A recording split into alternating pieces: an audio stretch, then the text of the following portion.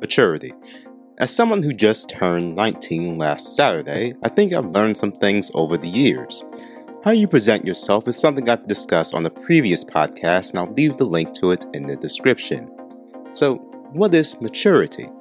Well, it's defined as being fully developed physically, full grown.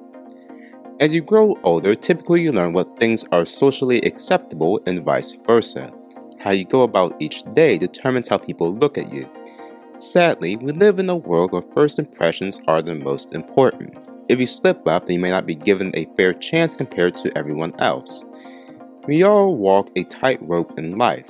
It can take years, maybe even decades, to build a solid foundation, but everything can fall within seconds. One mistake, one wrong move, one ill-informed decision.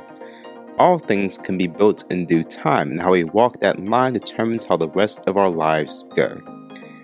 This has been your Monday Motivation with your host, Joshua Nathan. Have a great, technically unbothered day.